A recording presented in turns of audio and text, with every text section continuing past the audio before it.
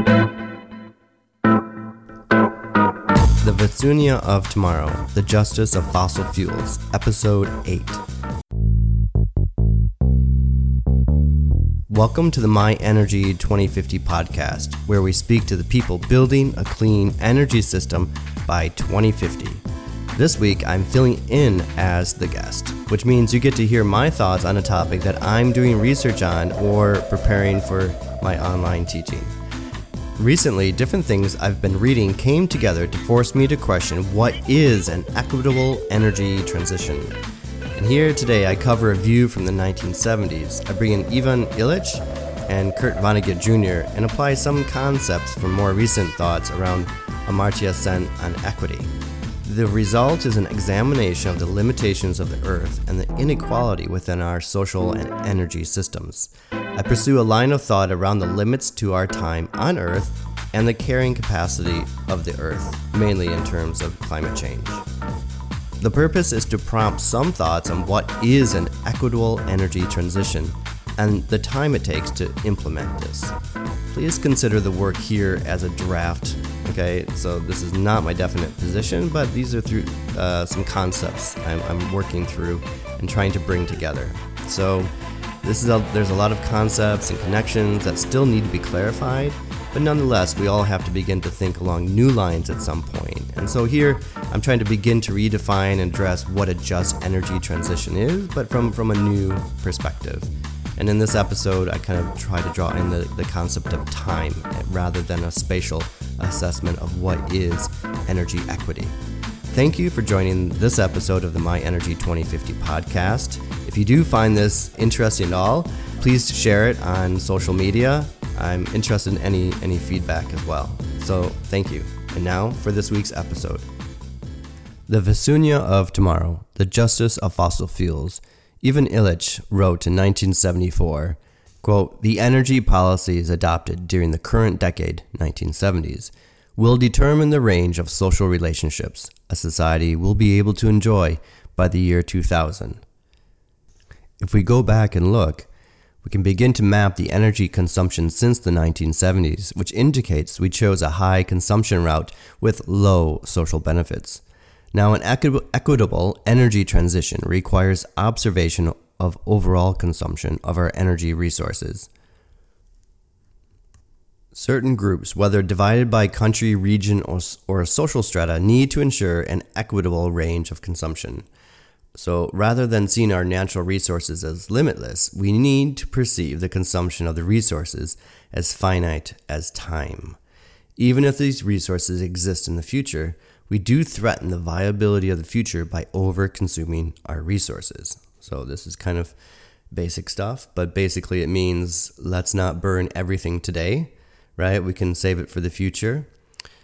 And this is actually quite important because framing our present climate crisis, we can consider society borrowed against the future of the environment and society. So all the CO2 that's gone up, right? Rather than being spread over thousands of years, we decided to go on a fast track. So we are now stuck in a downward spiral, dealing with the effects of climate change due to the overconsumption of fossil fuels. And here I bring in Kurt Vonnegut. So another view from the 1970s is provided by Kurt Vonnegut in his book Jailbird. Now, at this point, I have a quote. It's when the main character recounts the story of the tragedy of how life ended on another planet. But they ran out of time on Vitsunia, the main character says.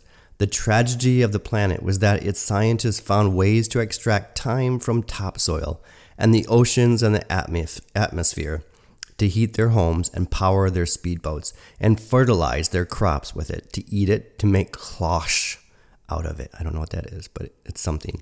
And so on.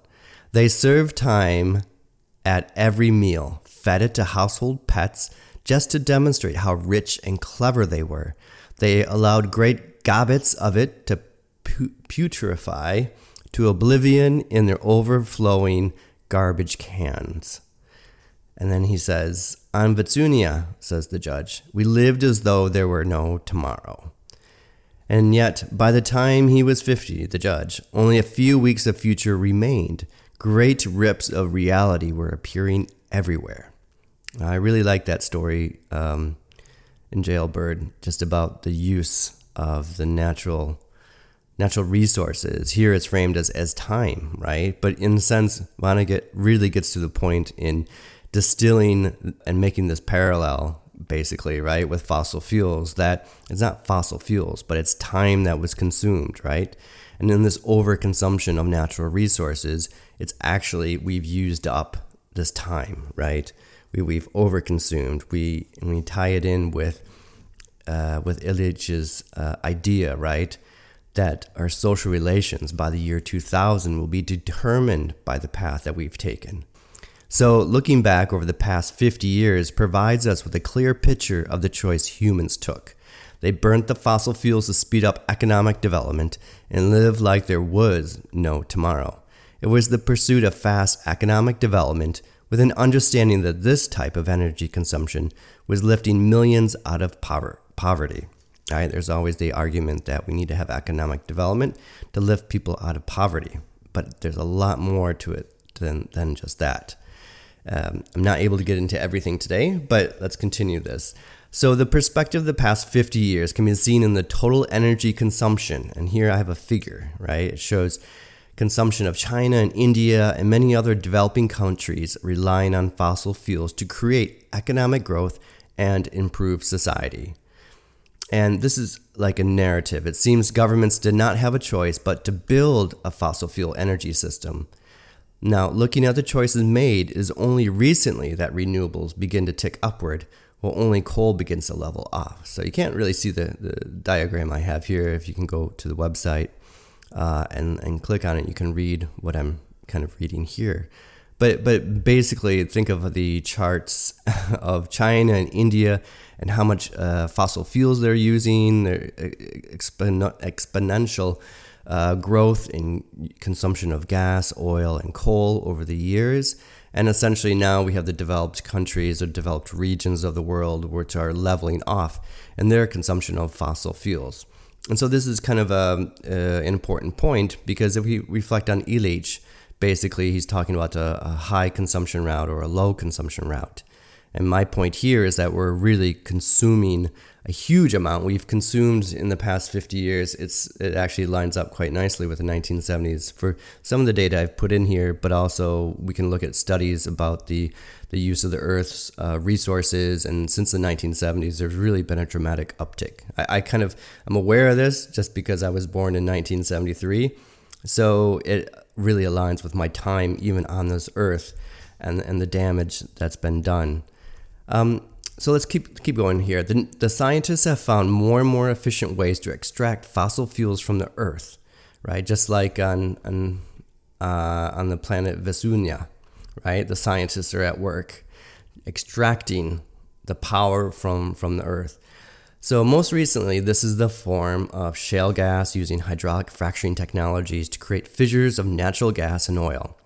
This technique ensures lower economic costs and the perpetuation of fossil fuels as the main driver for national economies. The United States switched from being an oil and gas importer to exporter because of this technology. The prosperity of countries and society is dependent on these fossil fuels and the business of science behind it. The fossil fuel economy moves ahead regardless of the impact on future generations.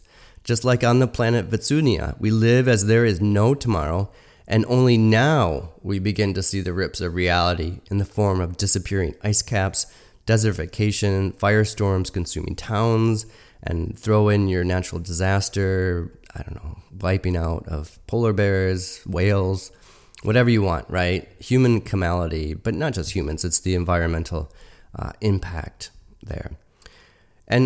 But this is important then. We have the human development realm, okay? So Ivan Illich, who I mentioned at the beginning, he was a Jesuit priest, and he outlined the choices we had in the 1970s. He laid out two scenarios for society to take, which would determine how we lived in the year 2000. So we can look at that International Energy Agency coming up with their scenarios, but he had two basic ones, right? He provides a low energy policy, which allows for a wide choice of lifestyles and cultures. The second scenario is a high energy consumption one, where social relations are dictated by technocracy and will be equally distasteful whether labeled capitalist or socialist. So that's kind of all in quotes there, right? So it doesn't matter whether it's a capitalist system, a socialist system, communism, or whatever. Look at China, right? Look at the former Soviet Union. Look at the countries now, or look at the Soviet Union and the former Soviet Union, right? It was huge amounts of consumption of natural resources to create this economic growth that is simply environmentally unsustainable, okay? So the low energy policy ascribes to a rational approach to energy consumption with an upper national limit, thereby ensuring greater energy efficiency and a higher level of equity for society. So now we're going to get into equity, because equity is really important. The upper echelons of society must also limit energy use, just as the lower or even 90% portions of society limits their energy consumption to due costs. So if I was going to do a really great analysis here, I would look into and produce and find some charts that would show the bottom portions of society and what the percentage is there compared to the upper echelons of society, like the highest or the richest 10% of society, and the wealth gap between them, right? So there's a huge gap, both in, you could say, in health terms, maybe where people live. So all these things, I'm sure if you're listening to this, you're probably aware of, okay? So social well-being is connected to per capita energy use. However, for a low energy route, there needs to be a limited use by the elites. And I'm kind of throwing in the word elite in here without really defining it. So I'm just going to do that. I'm just going to be careless. Used by elites of their energy consumption with resource management and a thermodynamic thrift for industry. So Illich brings in here, I don't think I cite him in this paragraph, so I'll have to make that correction. But he really looks at, there's the elites, right? The well-off people in society are using a huge amount of resources. And if we can kind of consider the present day lockdown and the lack of air travel, who was doing most of the air travel in the past, right? So even just kind of on that kind of example, but also the thermodynamic thrift for industry. And this has really picked up the past few years, right? Industry needs to invest into greater efficiency, okay? And actually, some of that's in my book that's coming out this month, actually. So, but low energy consumption by all of society and industry, according to Illich, produces a more equitable energy system. Kind of goes without saying, but I mean, it's kind of like slow growth over time, okay? Looking back, the world chose the high energy scenario in pursuit of economic and social development. No limits on consumption and behavior akin to the planet Vitsuna, where our use of oil-based plastics is akin to our overflowing garbage cans with plastic packaging and objects. So our present wealth derives from our scientific discoveries, which opens up an equity gap where the seen route to economic and social prosperity is to also participate in the pursuit of consumer goods rather than the pursuit of equity. So think about that, right? The idea there is every Chinese or every Indian owns a refrigerator, a TV, just like in America, or everyone has a car, right? It's completely unsustainable. But yet this is our economic system. And regardless of political system, it's our complete, like, almost social system, how countries operate, trying to produce a higher GDP reliant on a huge amount of energy resources to fuel that economic growth. And now we have an interesting map, and I won't get into all the other great details around this. It relates to the Human Development Index, and I'll be publishing with other people a lot more stuff on this in the future. But here we can start to see in 2000, the year 2000 in this map, I have a figure 1 here. Illich's choice can be shown, really, like what's the world like in 2000? And here we can see the connection of economic growth to the use of energy can be seen as coupled with energy consumption and economic output, represented by the connection between megawatt hours of consumed energy compared to the total primary energy footprint, okay, of a country. And here, I'm not going to break that down. It's kind of self-explanatory, total primary energy footprint, right? How much energy is consumed in a country, and Yeah, and how sustainable that is. So that all should be unpacked, but I'm not going to unpack it. The main point is there's some countries that are better, more that are delinking their economic growth from their energy consumption. So that's the main point of this diagram. So accounting for a country's footprint is a well-established method to trace the total, this is quote, a well-established method to trace the total resource needs and environmental impacts of a country's consumption, unquote, or end quote. In the below map, we can see the degree countries have and have not decoupled their economic growth from energy consumption. So the big thing here, and on this map, we can start to see the countries that have and have not. And there's actually things I don't like about this map, but it's a nice map. And since we're talking about the world, it's kind of important to consider here. But here we can see like Canada and North America, or United States. So North America, many European countries, it's hard to make them all out. Even Russia are decoupling their economic growth from their energy consumption. One could make some arguments about the data that goes into this, but it just kind of gives you a general idea of who's consuming a huge amount compared to who is maybe transitioning to a much more lower or as I mentioned, decoupling their economic system from the energy consumption. So they're still producing a lot of goods or services accounted for in the GDP, but they're consuming less energy for that amount being produced, okay?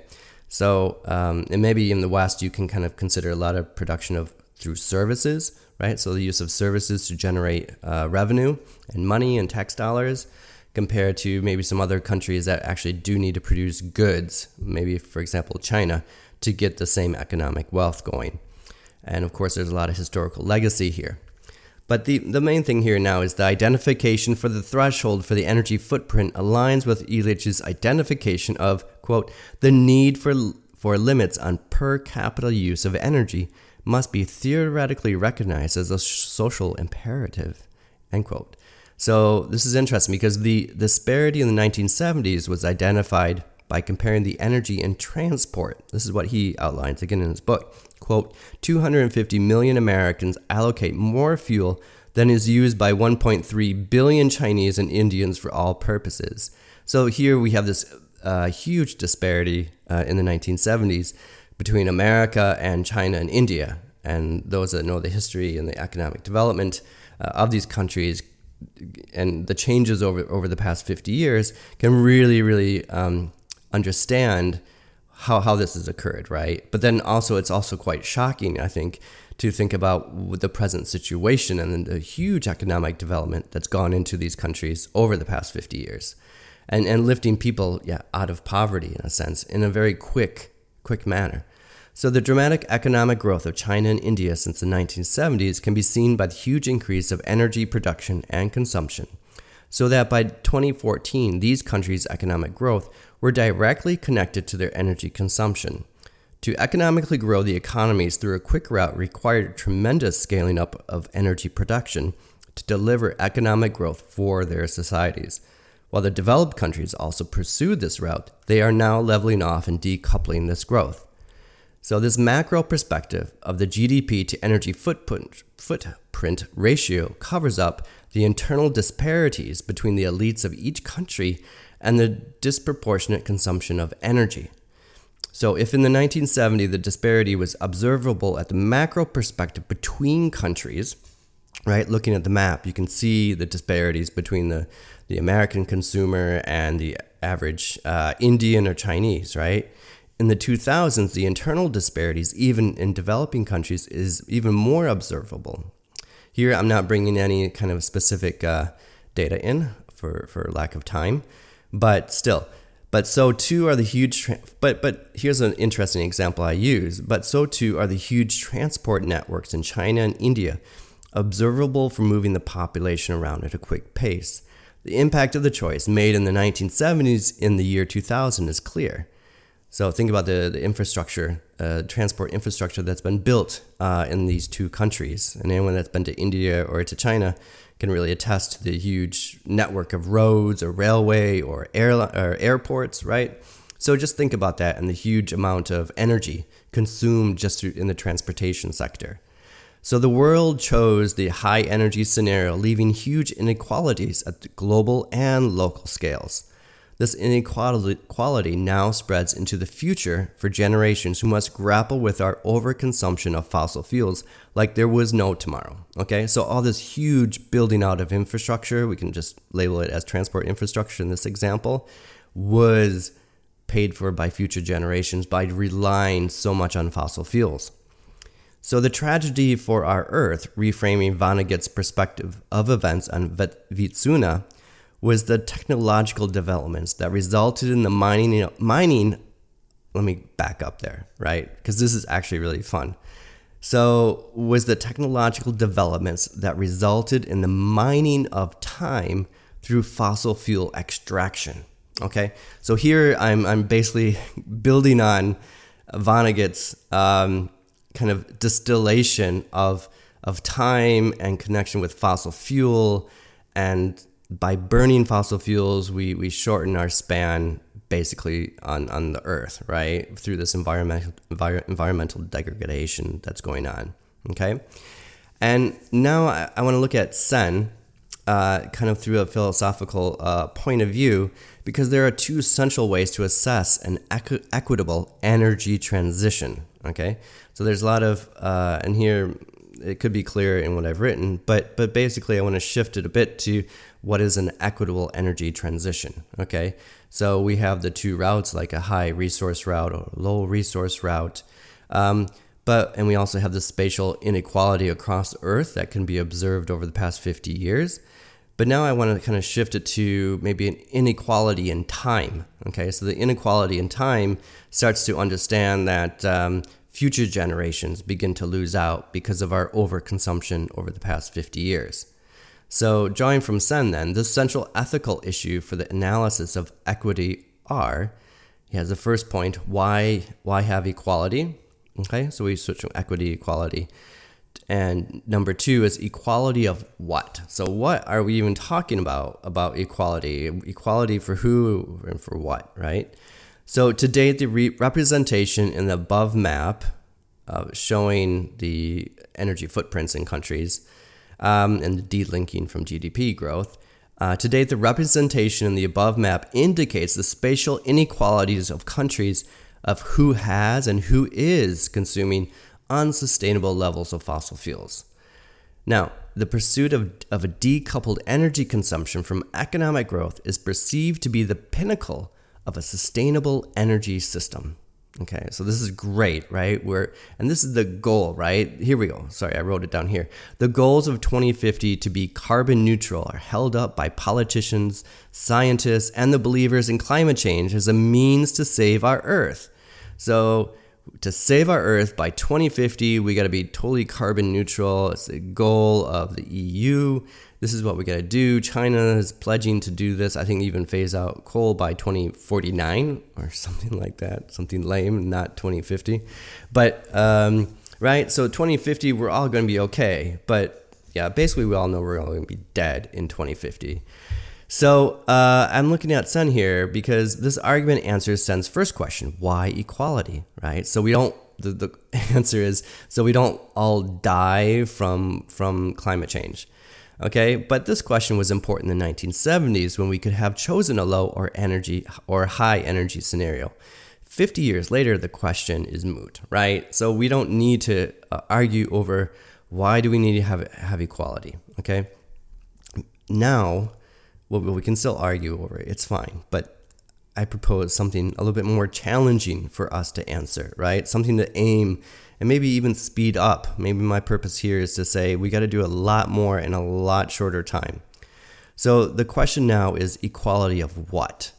Because for Sen, different perspectives lead to different views on equality, right? And equality in maybe liberties, equality of rights, utilities, incomes, resources, primary goods, need fulfillment, etc. he outlines.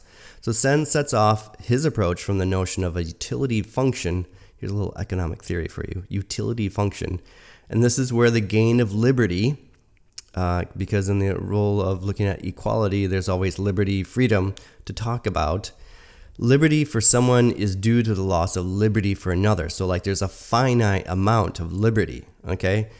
But nonetheless, though, I think taking this, and Sen kind of argues against this utilitarian approach that there's only a finite amount of liberty, okay? And I agree with him, right? We can say there's not a finite amount of liberty. We all kind of, in a sense, can benefit through being more free. No one's going to lose out.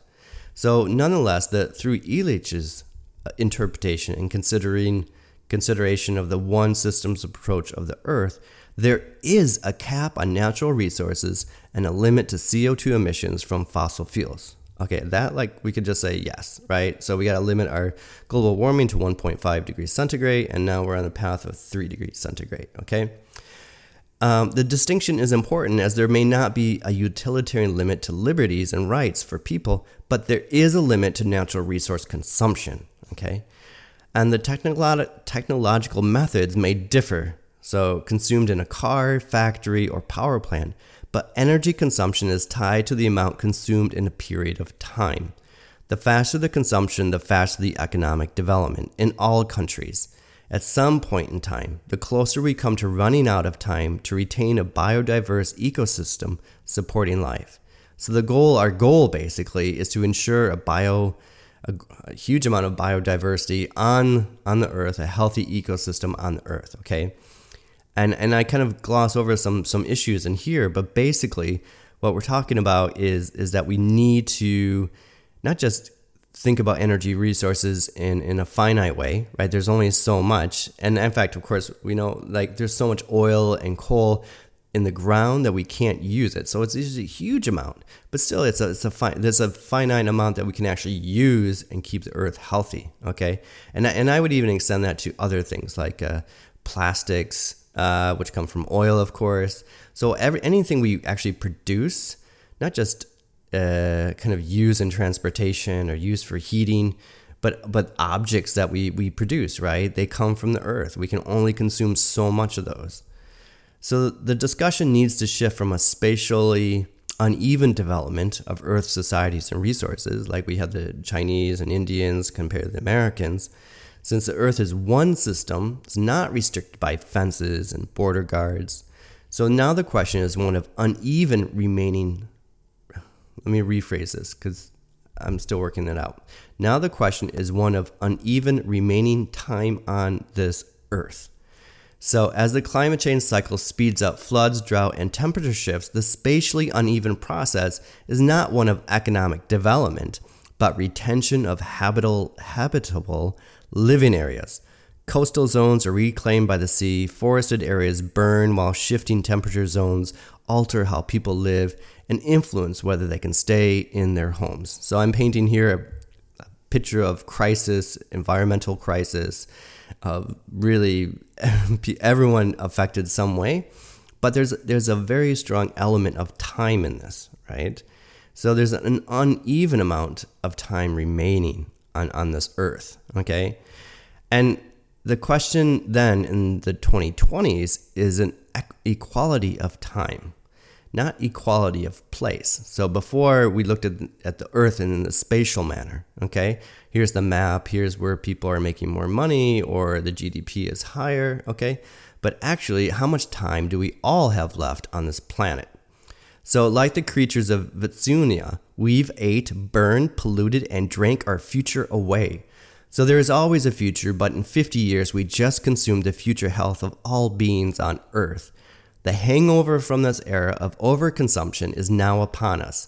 Spatially, inequality is marked not only by who has benefited the most from fossil fuel consumption, but which communities can stay intact and in place. So where are the safe places on the Earth? So if you want to talk about spatial inequality, where are the safe places on Earth for the future, okay?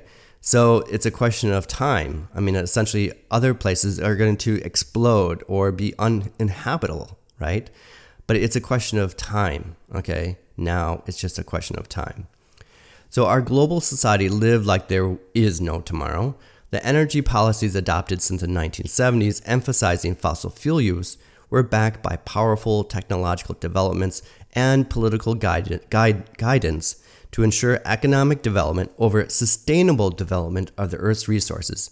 Inequality increased as countries and societies saw the rise of elites consuming unsustainable levels of energy and products. And again, I just want to emphasize, I use the word elites here kind of in an unhinged way, in an unanalyzed way, but it's a good, in the context of things here, it's a way to frame it, okay? The social inequality we examine is not caused by the transition from fossil fuels to renewable energy, but through the consumption of fossil fuels to power a hyper environmentally unsustainable economic development. The energy system, including transport and manufacturing, is created to ensure higher income social groups are able to benefit from low energy prices, and in turn, low cost consumer goods trickling down in the form of used clothes, used appliances, and polluting second or third hand cars. What we perceive as wealth in our garbage cans or recycling bins of mountains of plastic and discarded food is paid for by our common future, right? Anyone that's gone shopping at IKEA, okay, yes, they do more for the environment now, but still, right? You get all this plastic and yes, recyclable cardboard, but what do you do with it all, right? And as Vonnegut puts the nearing collapse of Vitsunia, here I'm beginning to conclude, as Vonnegut puts the nearing collapse of Vitsunia, by the time he, the judge, was 50, only a few weeks of future remained. Great rips of reality were appearing everywhere. Okay, I just have to say this kind of spoke to me because it's almost my birthday. I'll be 47. So I don't know, I just identify with this. Through my lifetime, the earth has fallen apart, basically. And what can we do? It's not a question of inequality and spatial inequality so much now, right? But it's a question of time. Now, how much time do we actually have left? So with these great rips of reality seen in our changing Earth, from the extraction of species to melting polar ice caps, comes a more fundamental debate over the inequality of time rather than spatial inequality. We should not see we have 30 years to finally build an equitable energy system by eliminating CO2 emissions from fossil fuels, right? So, oh yeah, we got till 2050 and we got to do all this stuff. No.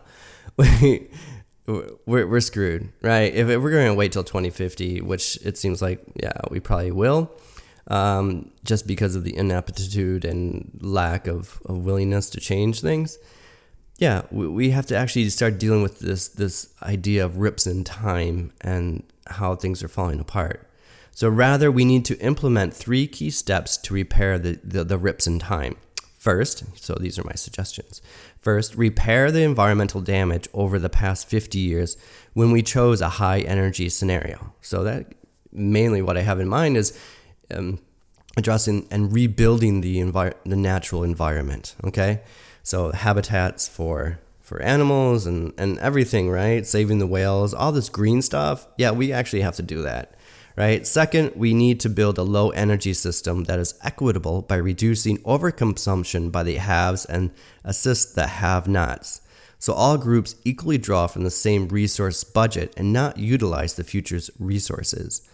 Okay, and here what I mean basically is let's look at energy as a limited finite resource. Okay, there was always the idea before of peak oil. There was only so much oil to go around, but we can only consume so much energy. And it doesn't matter whether it's renewable energy or not. Okay, and this goes to my final point. Okay, and finally, stop fooling ourselves that we can have a technological fix to our energy requirements. So social values and the value we place on environmental resources must change. Social inequality is not caused by a shortage of natural resources, but the distribution of these. Okay, so we can have renewable energy, right? We have it now, but yeah, there's still a huge inequality over access to having lights on or things like this, right? So it's not a question of technology or resources, it's a question of mobilization of people.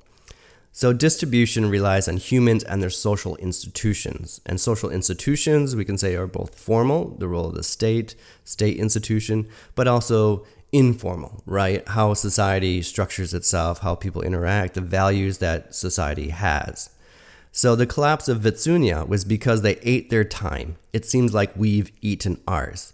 So overall, I just want to say I paint a dark future, and I don't think I'm off on that. Okay, but it's a dark future, but in the sense we have to also understand that by looking at a finite amount of time on the earth, we can begin maybe to repair this time or repair the past damage we did to how time is consumed, right? How much CO2 was consumed in the past, how much deforestation occurred. So how do we repair that? How do we fix things up, both for the environment and for society? So that's where this idea of an equitable energy system or equity in the energy system is so important, because it's not just about the people on the earth now, but future generations as well. So with that, I conclude. Thank you. Thank you for listening to this episode of the My Energy 2050 podcast. Please follow the My Energy 2050 podcast in iTunes or Stitcher so that you can automatically get updated with each new episode. If you like this episode and feel others can benefit from the information, please share it on social media. You can contact me to provide feedback or suggestions on Twitter at MyEnergy2050 or on LinkedIn.